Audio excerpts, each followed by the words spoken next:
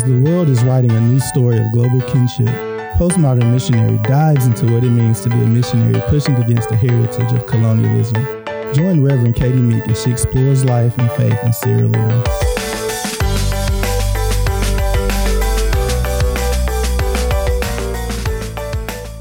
Hi, friends, and welcome to another Postmodern Missionary podcast. Today, I have the first part of a two-part interview with the Reverend Dr. Professor George Carew. He's a very impressive human being, and I really hope that you enjoy this conversation.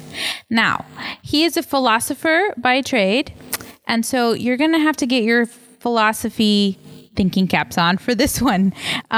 We get into just legit philosophy, postmodern philosophy, liberal philosophy, all kinds of things. So just be ready for that. The other thing I noticed as I was editing this one is that I don't know, we must have been close to a cell phone or something, because we get pretty consistent cell phone experience, cell phone interference throughout this interview. So I apologize for some of the sound quality issues. But I hope you can overlook that, because this is a great conversation. So enjoy it. Welcome to the podcast, Postmodern Missionary. I am here with the Reverend Dr. Professor George Carew, who is the Vice Chancellor of the university, and you will find also that he has lived many, many lives. And I've had the privilege of sitting in his office and hearing something about his history and his life and all of those things. And so I wanted to let you hear that. He's also a philosopher, and so we're going to talk a little bit about postmodernism as well. So, Professor, I told you this just a minute ago. However, you are a very, very smart man.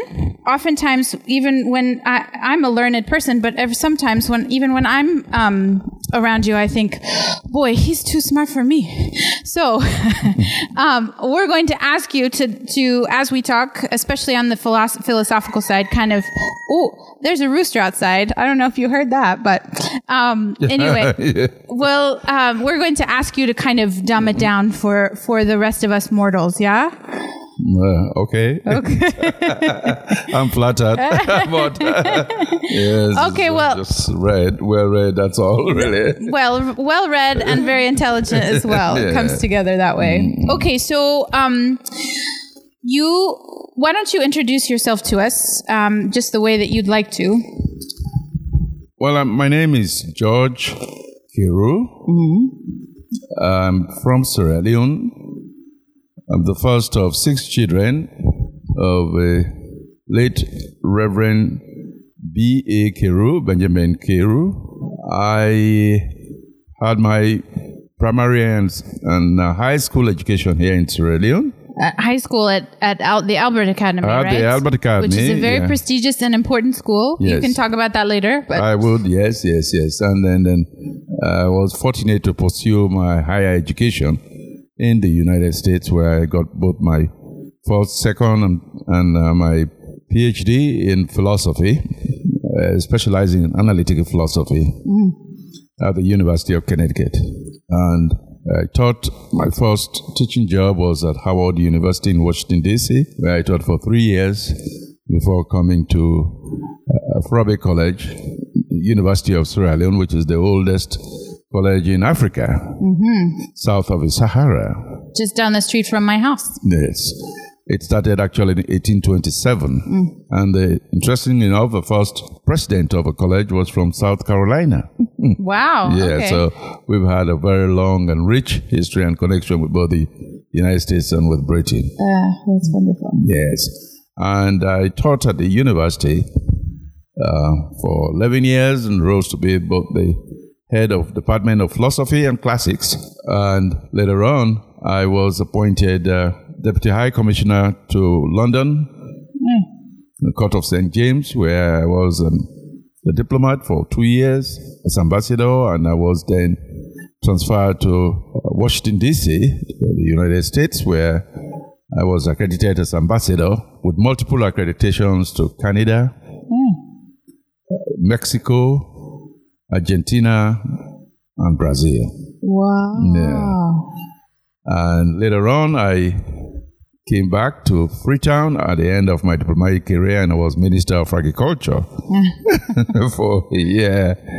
And at the end of my diplomatic as well as my political career, I returned to academia. I went back to the United States as a visiting professor, University of Connecticut, for a year, and then I was also visiting professor at the University of Iowa. I taught again for 1 year. Midwest? And then, Midwest, yes. Midwest. Iowa City, Iowa, yes. And later on, I actually went to Spelman College, where I taught for another 6 years. And then I decided at the age of 60 to enter the ministry as a missionary. Then was posted to Nigeria for the first 3 years. And then later on, as an academic, I was sent to Liberia to help develop the newly established United Methodist University. And I served in that capacity as Vice President for Academic Affairs for 9 years. And I retired at that point. I came back to Sierra Leone, and I was asked to help them because they were starting their own university, United Methodist University, and that's where I am at the present moment. Right. So you have had many lifetimes. I think people are starting to understand what I mean by that. Yeah, we have several different caps. Yeah. Or reincarnations, yes. Yes, wonderful. That's wonderful. So, okay, while I'm thinking about it, this is a little off the scheduled process, but so Howard University, that's a historically black university, that's right? That's so it's right. like a very prestigious historically black university. Yeah. What was it like being an African at a historically African-American black university? Did you feel, we'll just leave that question there. What was it like?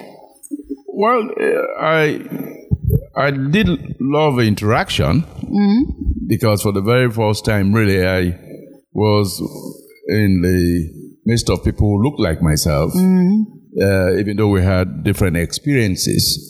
But it gave me a rather very balanced picture of the United States, since much of my education had been in a, let me put it this way, in non-black institutions. Right. What they call down there the traditional black, institutions. So, right. By the time I came back to Sierra Leone, I actually had the kind of education one would have expected, not only the academic, but I also had the exposure. Like kind of a cultural education. Cultural education, yes. Yeah. I've been exposed to the different aspects of the culture in the United States. So I thought that was a very good preparation for what I needed to do and had to do for the future, because we were part of a larger picture in terms of a global scene. Yeah. I'm going to have you come back and we talk about race relations in the States. I would, yes. Because we don't have time for all that right now, but I'm really curious. I'm tempted just to go in that direction. Okay, so you're the Vice Chancellor of the new United Methodist University of Sierra Leone, wherein I lecture. I come as a lecturer. In fact, I met you, I think, on my first Sunday here. You happened to be present at Charles Davies United Methodist Church, and you said, we need someone to teach English. Yes, and indeed. I said, I'm not an English teacher. And here I am teaching English. Yeah. Okay, so tell us what it means to be the Vice Chancellor. Like, what is that role? And then in the process, can you tell us also about the vision of the school of the United Methodist University here? Well, the role of a Vice Chancellor an Anglo system, English-based educational system, is more of an administrative role. You have established colleges and you normally carry out the day-to-day administration of the university to ensure that the university is properly run and stuff, and that people adhere to the rules, the students are properly catered for, and your lecturers do what they are supposed to do, and you support academic excellence, etc., etc. So it is largely administrative. The role of an American president has to do more with ensuring that the university has adequate finances, it's endowed, stuff like that. So on the fundraising side? On the fundraising side, yes. Okay. So that's a very, very big difference. So I come here with precisely that kind of a background where I don't quite see myself simply as an administrator, right, or only as an administrator, but more importantly, as someone who needs to look around and to explore all avenues to provide adequate funds for the progress of the university and to ensure that the university's vision, will be ultimately realized. Yes. And I work at the Bishop Wiener School of Theology. It's the only school that we have open right now, but eventually we'll have many different schools. And you're the VC over the entire university. University system, yes. Okay. So it's a developmental approach, and it's a process which, we expect in the next 5 years to have full complements of colleges or faculties to make up the University of Sierra Leone. It was a similar approach that we adopted in Liberia, where the United Methodist University over a decade was able to have a full complement of about 9 faculties. Yes, and with a the student population now of 7,000 students before I left there. Yes, and so we are hoping to duplicate that exercise here. Absolutely. Yeah. So what's the reasoning behind specifically United Methodist University?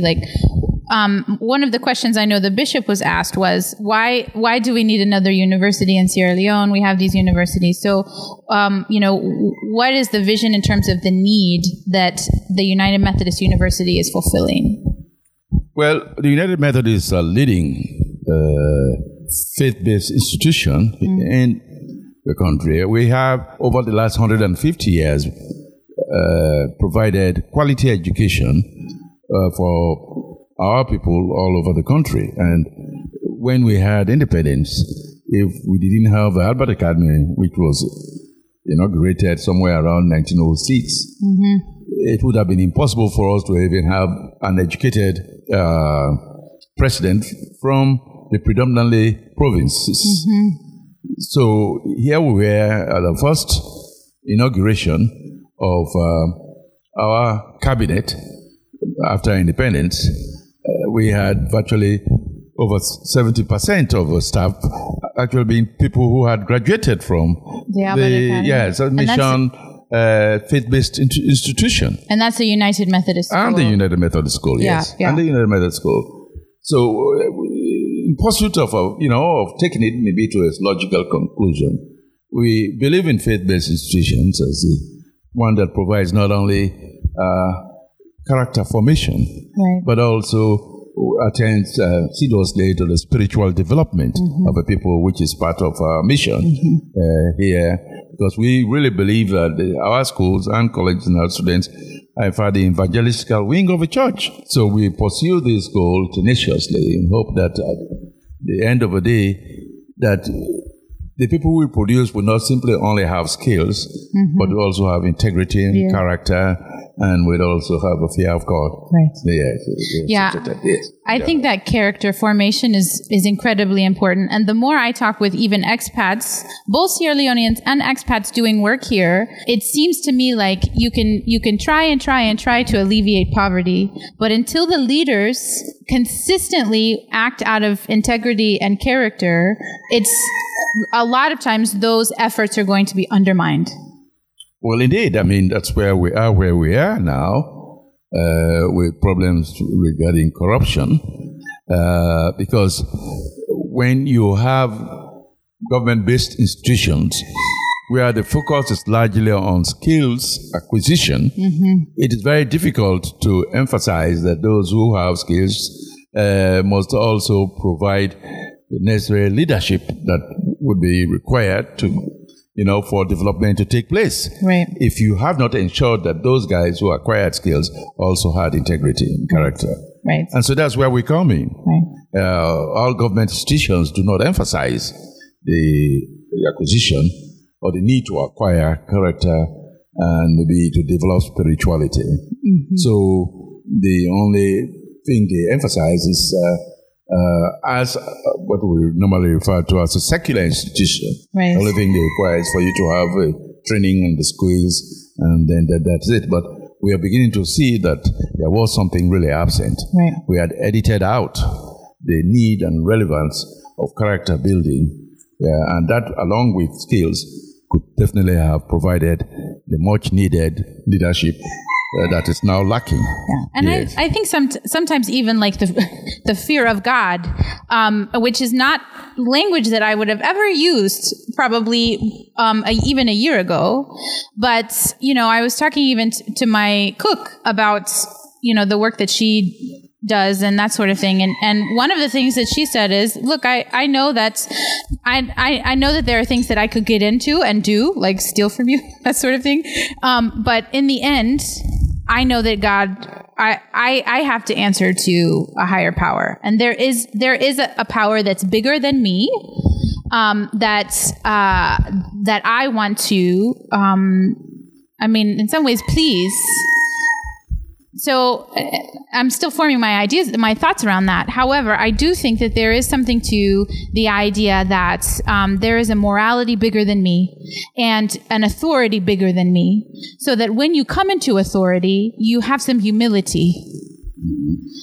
So I think there's some of that as well in the process of teaching. Yes, obviously. That's where, as I said, the relevance of spirituality. Because if you develop spiritually, obviously, you are humbled in terms of, especially from the perspective of being a Christian. Right. Humility is one of the virtues, if not probably principal virtue of Christianity. You kind of recognize your place in the world. Well, what we do not do because of ourselves. We do this as a result of the will of God, right, or because of His grace. Right. So we can't take credit right. for our action. So definitely our starting point is always from a humble standpoint. Yeah. Yeah. Well, in the universities, the three main values are excellence, integrity, and service. Precisely. Which I think those are the three perfect words. Yeah, I don't think you could come up with anything better in terms of the needs of this country. Yes. So it's pretty exciting to be a part of. Okay, we are.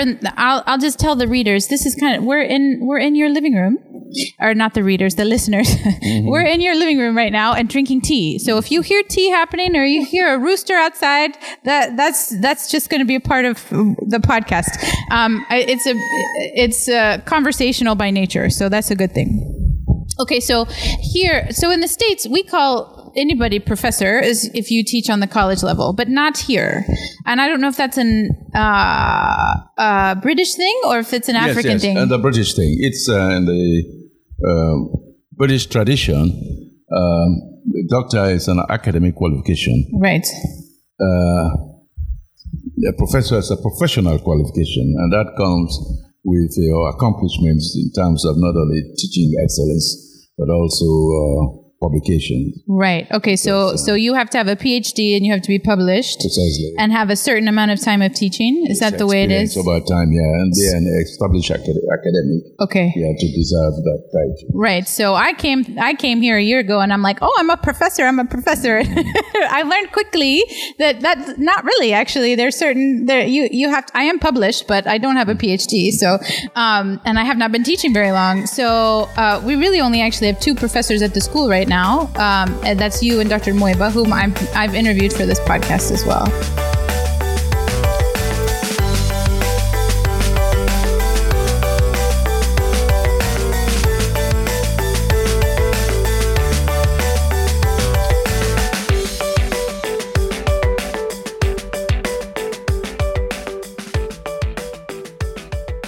You told us a little bit already about your education. What did you call it? It's not just philosophy, but it is applied philosophy? No. My initiative is an analytic philosophy. Analytic. What does that mean?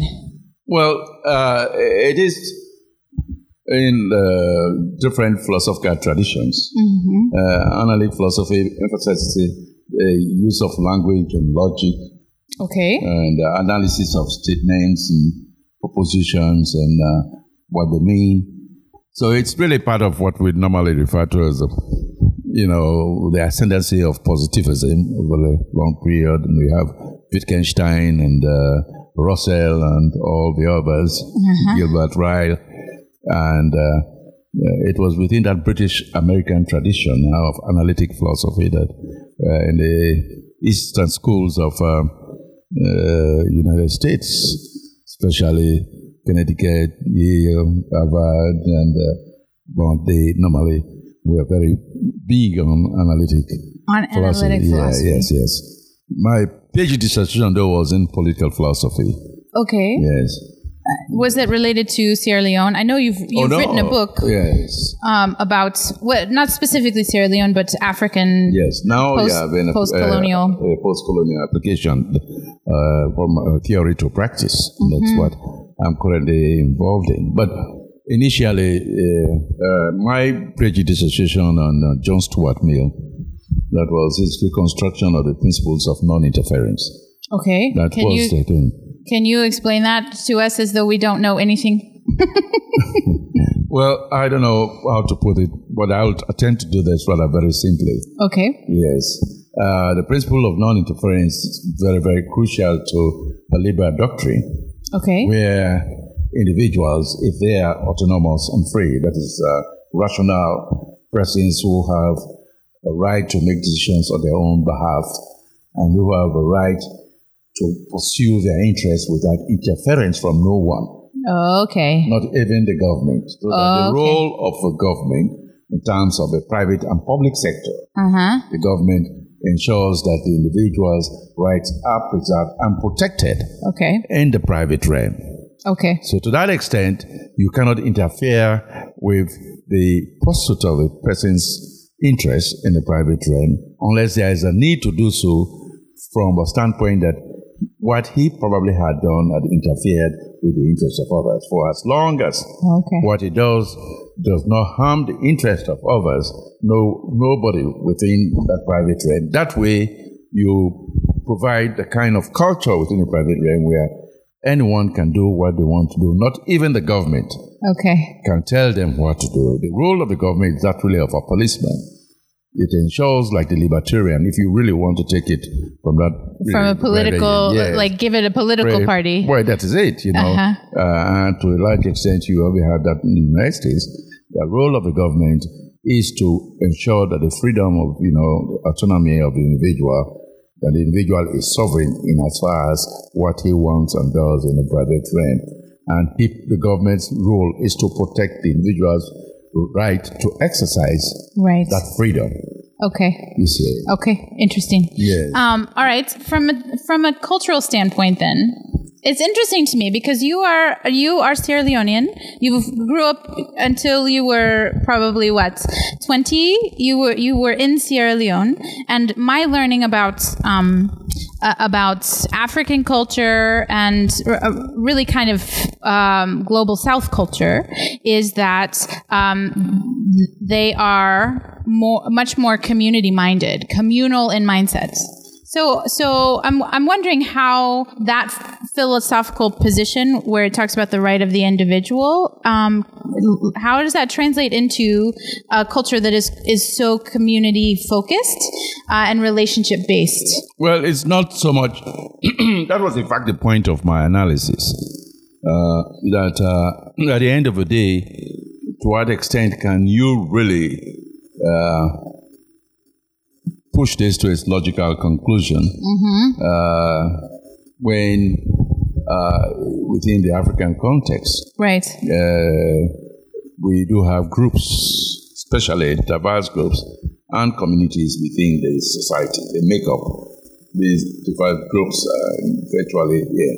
But what I'm now really talking about is the rights of the individual. If I'm not more so, the emphasis is not so much, in fact, on the system of duties. It's more of a system of rights.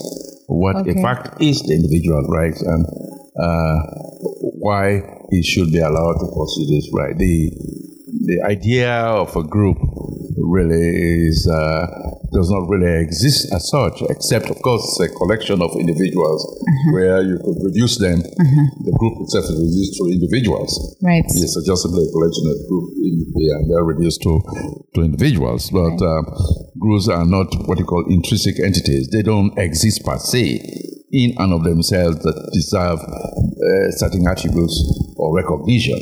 So, coming back, of course, to Africa, there are individuals and there are markers there because of diversity, there are identity issues where, people identify with groups. So other aspects of, and that's in fact where we've had problems when you want to translate this whole idea of liberal individualism in a community-based society, right? Society that is diverse and have different identity issues. It may well be ethnic, which is the dominant issue here. It could be the marker might be. It could be religious. Sometimes where the most important identity is your religious. Yes, yeah.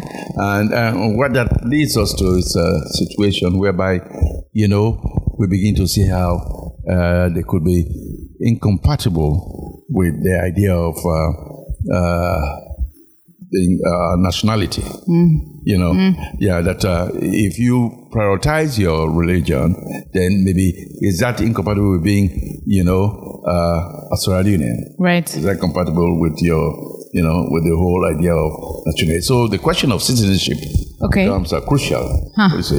Yeah, and eventually, it's as a result of this that I moved on to continental phenomenology, and then in the postmodern thinking, which allowed me to provide me with the resources to address, some of the what we would call inadequacies of liberal philosophy. Okay,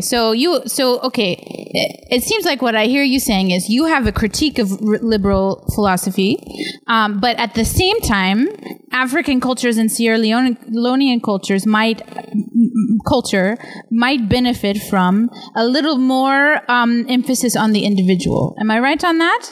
Well, what I'm actually saying, there is a sense in which the rights of individuals ought to be emphasized. Yes. Because the rather very opposite of this would be a situation of the communitarian, in which the individual really is less important and the group is more important. And I want to stay away from such a communitarian interpretation. Right. To move in that the individual, even though may be part of a group and derives his identity or rights or interactions and benefits from that group, does not, as a result of this, lose his individuality. Because as an individual, he may have a distinct interest. He's not only defined in terms of one interest. He's one who participates in multiple situations and therefore multiple identities. Right. And so in that regard, we would say, in as much as he has his identity, he is also an independent, rational person who sees that in order for him to realize his potential as that person, he may have to interact with other people in that political and social environment in which he lives. Right. And a political and social environment that has multiple social groups, multiple diverse groups, with diverse interests. But there may be interests that crisscross amongst members, even within the group. Some will be men with females, some will be males, and they are professionals as teachers, and they may have other interests with people from different groups who happen to be sharing similar, So, I think, it's in that regard that in as much as we view individualism as an important consideration here, I do not want to see it outside of a context of and that's where postmodernism comes in. That's where postmodernism comes in. Aha. Yes. But we'll get there. Yeah. We're not there yet. We'll get there. Well, okay. So that's, I appreciate that, because essentially what you're saying, I think what I hear you saying is the individual is important. And in some ways, Sierra Leone would benefit from emphasizing individual rights and individual voice, which is something that I do in the classroom. My guiding value is the world needs your voice, not somebody else's yours, because you have something to offer. So I agree with you that one of the challenges here is that people stay quiet or small because of the kind of community expectations around authority and around earning your way and around time and age and that sort of thing.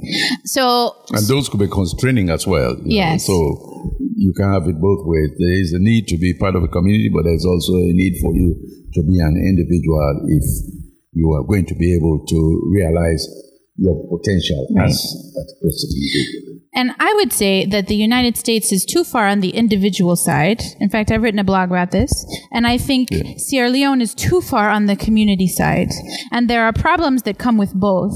So in the end, moving toward the center, because I agree with you. I think that the community doesn't exist except by what we make it and what we call it and what we create, the meaning that we create around it and identity and all of that. But it does exist because here you and I are sitting together. We are community here together right now. And if I were alone all the time, then maybe there'd be no community. But I have to come and out into the world and see other people.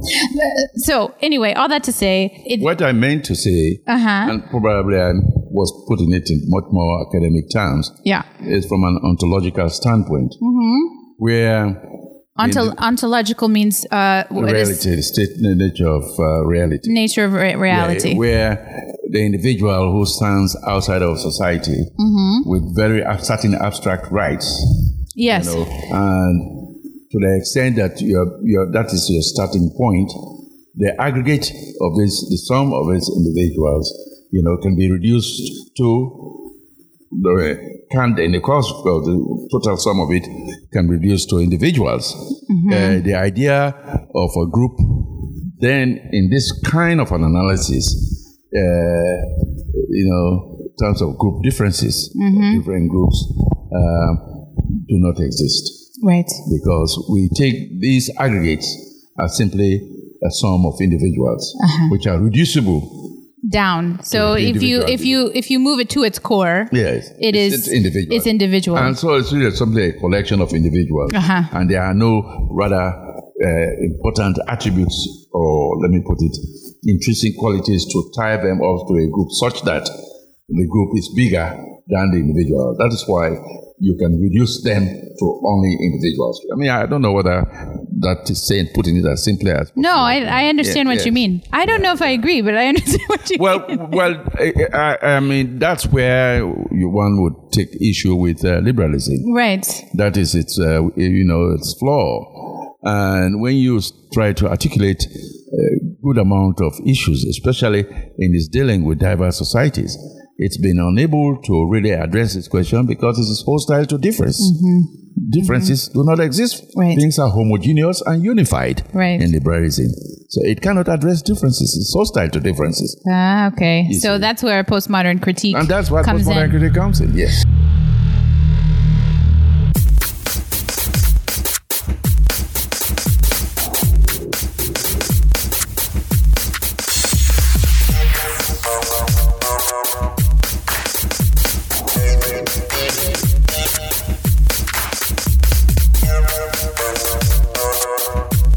Okay, so, and by liberalism, you're not talking about like American political liberalism. No, you're talking about philosophical, which came around, the late 1800s, early 1900s. Beginning with Locke and Hobbes, and of course contemporary, people like Rawls, John Rawls, and so on and so forth. And from philosophical liberalism came a theological liberalism as well. Yes. And in some ways, some of those ideas permeate the political conversation. They do, indeed. But in many ways, they are apples and oranges. Yes. Just fundamentally different. This is it. And that is why, for instance, a good example of this might be in the United States, and away from a sociological standpoint, they reject your group identity and they preach assimilation. Yeah. They say when we talk in terms of the melting pot thesis, right? You come into the United States and you lose your group identity. You're not so connected because you become what? Assimilated into American culture and values. And in that sense, you become American. And for a long time, that the melting pot thesis was the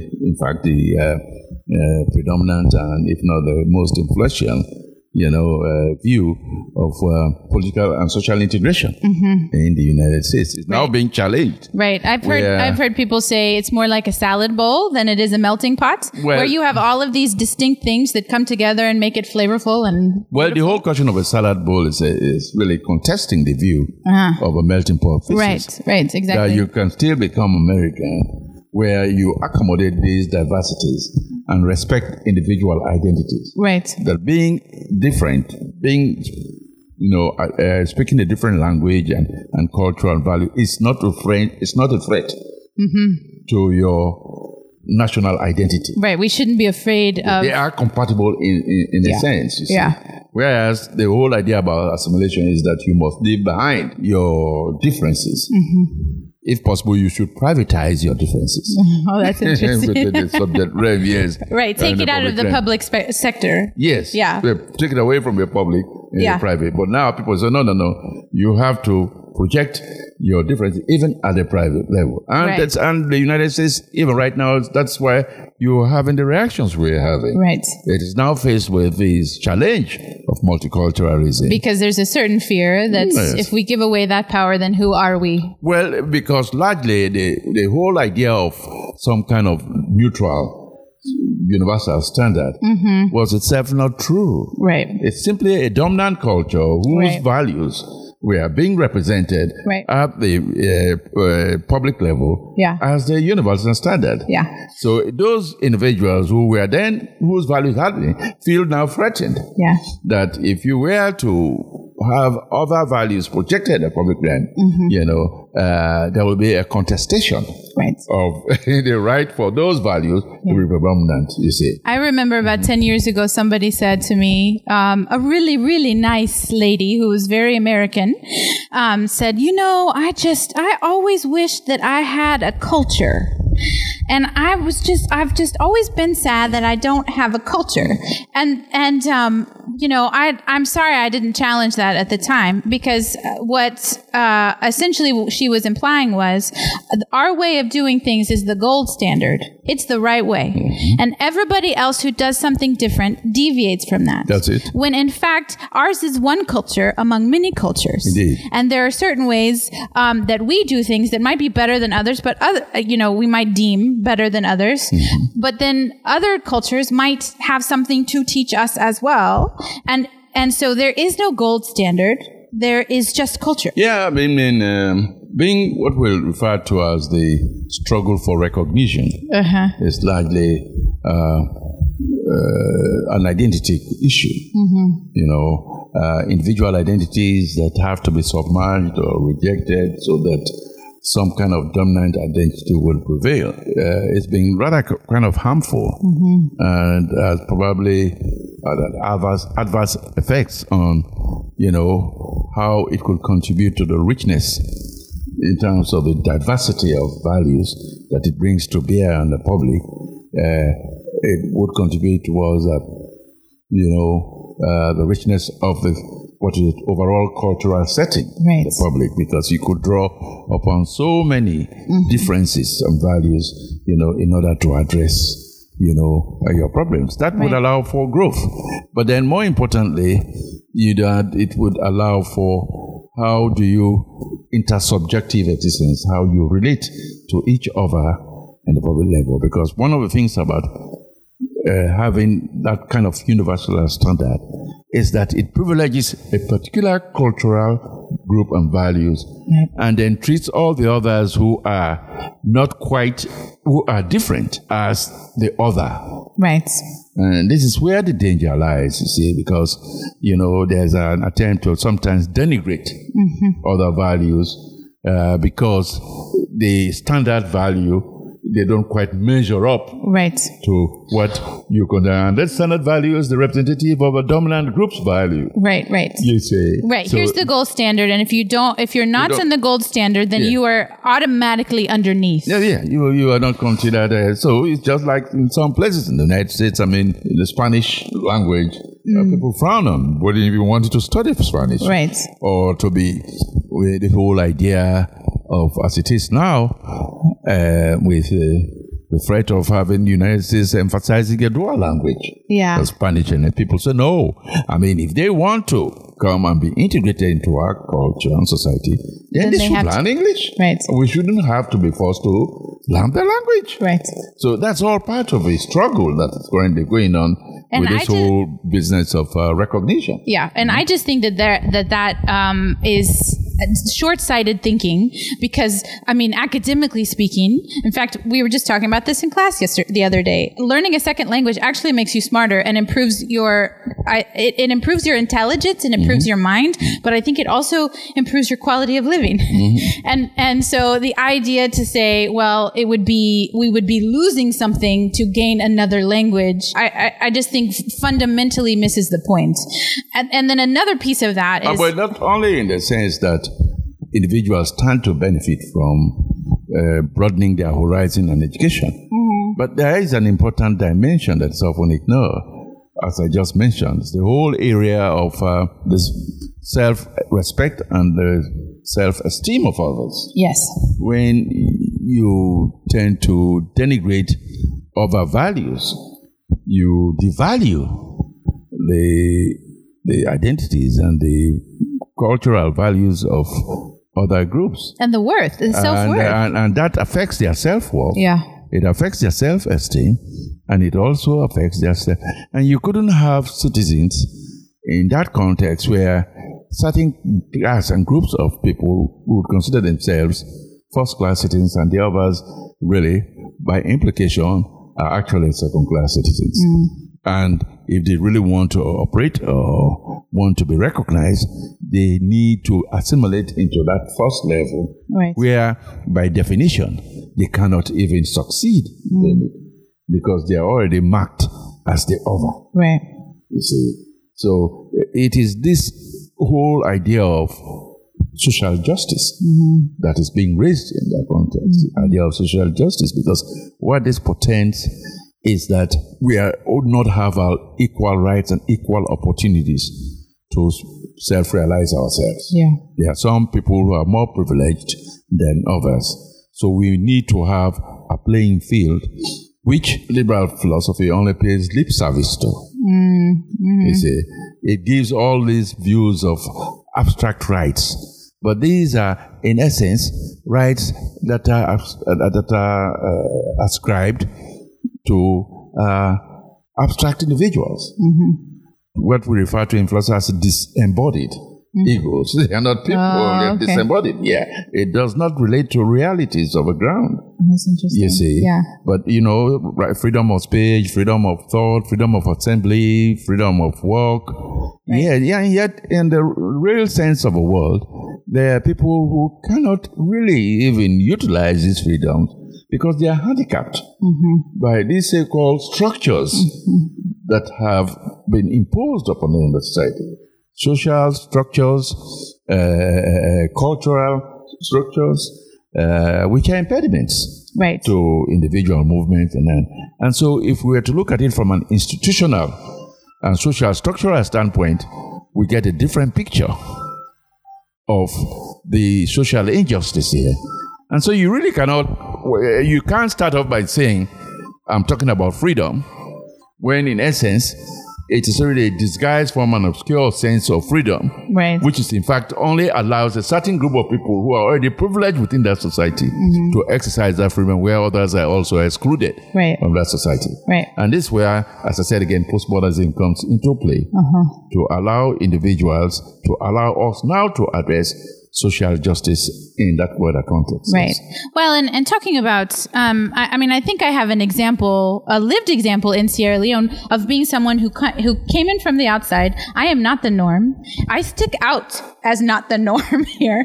And my experience, and I've probably talked about this on the podcast before, but my experience, for example, going into town and needing to buy something is, like the bishop, the first meeting I had, he said, if you want to buy something and they tell you it's $10, you offer $3 because that's probably what it actually costs. But because they see your face and they assume things about you, they treat you differently. fundamentally differently. So in that way, I mean, my experience is that the systems are in place here are set up to treat outsiders differently than insiders. And that's not necessarily, I don't have a value judgment to say about that, but I will say that my experience of it is, well, it feels a little unfair. Well, it takes, and frustrating. It is not a disparaging sort of value judgment. Right. It's merely taking advantage of someone whom you believe has more money than the average person. Mm-hmm. And equally, taking advantage of his lack of knowledge of the bargaining process. Right. That it comes to here, because you don't normally go to a store in the US and start asking that the prices be reduced on your account. Yeah, No one will go to an Old Navy and say, this is $30, I will pay $20. Attached to it, and then you start saying that it's just what I have. No, you don't do this.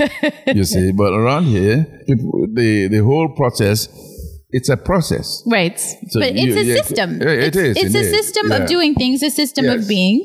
And I'm on the outside of that. You have to go through the process of bargaining. Right. For the, and if you can arrive at, she sets a price and you state your vision. And you come to what we normally refer as an agreeable point. So there are different prices for different people. Right. Even amongst us, based on their ability and their shrewdness to bargain. Right. And also, I think accent and whether or not that person thinks that you have money. All of that comes into it, because if I go to the store, I may just be as much a victim as you. Right.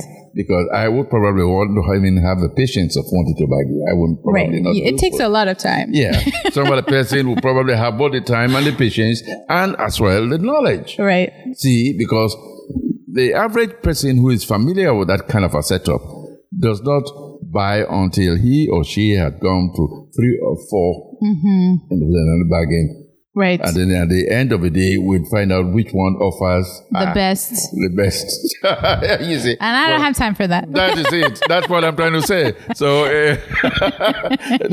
ladies who go to the mall and who do that rather, or who do their shopping, I tell you, they're very familiar with the program and they even enjoy it. Right. Yes. Because it's very communal, right? Communal, you're making friends with people as you go. That's it. And that's something that I'm learning as well, because I come from a very task-oriented culture, so I need to get the job done and then move on. This is a very relationship-oriented culture. Yes. So in some ways, even purchasing things is set up to form relationships. And that's one thing that I'm learning, that I'm trying to give a little bit more grace to it, because for the most part it's frustrating to me. I want to go somewhere, buy something and leave. I don't want to spend all this time, but they want to get to know you, and that's part of, the whole system is set up for that kind of relationship. Yes, indeed. Yeah. Okay, so we'll take a break from philosophy and come back to it. You were ambassador to the United States. Will you tell us about that experience? What did you do as an ambassador? Well, of course, the role of an ambassador is to represent, his or her country of origin. And as an ambassador from Sierra Leone to the United States, my role there was I was the official representative of the government of Sierra Leone to the United States government. And I had to submit my credentials. Official credentials accrediting me as ambassador to, in my case then, it was Ronald Reagan. Oh, really? Yes. During the Reagan years? During the Reagan years. So you've met Ronald Reagan? Oh, I did. I went to the White Oval House. Yes, and You were in the Oval Office? Oval Office, yes. Took pictures there with him, Wow. I had a photo up with Reagan. I had a photo up with George Bush. Yeah, okay. Senior. Yes, and the White House after Reagan left office. And if, with regards to our bilateral relationships, I would, often be relate to the United States State Department. Right. But that's really was my, we had a desk officer to whom I, on a regular basis, related. Right. Yes. That makes sense. The State Department is the international arm of the United States government. Yeah. Yeah, that was a channel through which we would normally communicate already. And if they needed to investigate or wanted me to transmit something of importance, or they would call me, or they had official complaints, or they would, But apart from these diplomatic niceties, much of your work then also will have to do with your nationals. Right. And then, of course, you travel around the United States, speaking engagements to give the American audiences, wherever you might be invited. Especially in my case, I was invited to a lot of universities, right, where I gave talks, largely about Sierra Leone and investment possibilities. Okay. So your job is not just simply,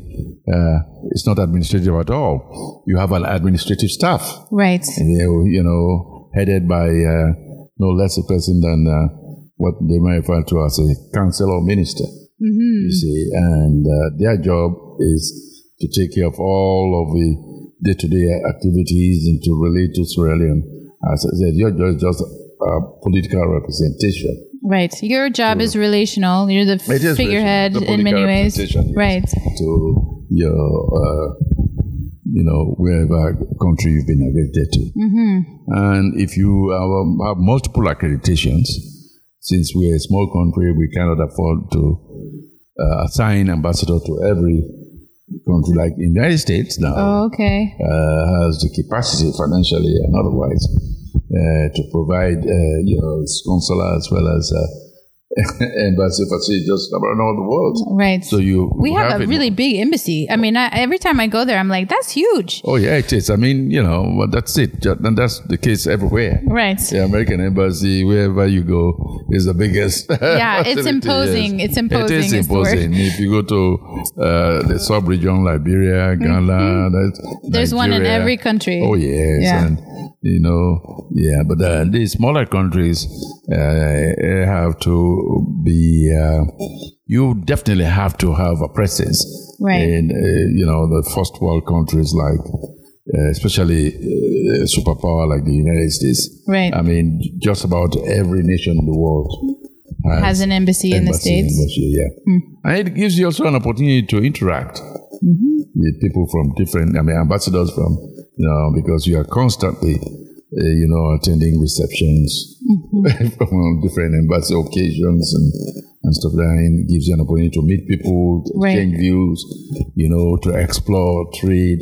I bet that was a very rich experience, time in your life. Yeah, it was a very rich experience. The time in my life. Then I was also a very young man at that point. I think I was like 40. So wow. Yeah. So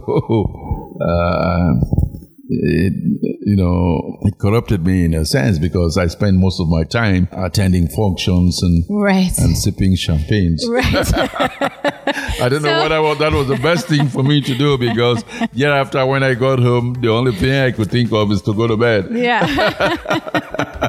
Yeah. Well, and I think also sometimes I go to those sorts of things, conferences and things, and I have to remind myself, this is not real life. You're going to go home and have a regular life where you have to clean toilets I was happy to come back to academia. Yeah. At the end of it, where it took me a while to get myself into the framework of having to sit down 5 hours and prepare class notes and ready for the next, lecture, so on and so forth. Right. A lot. Yeah.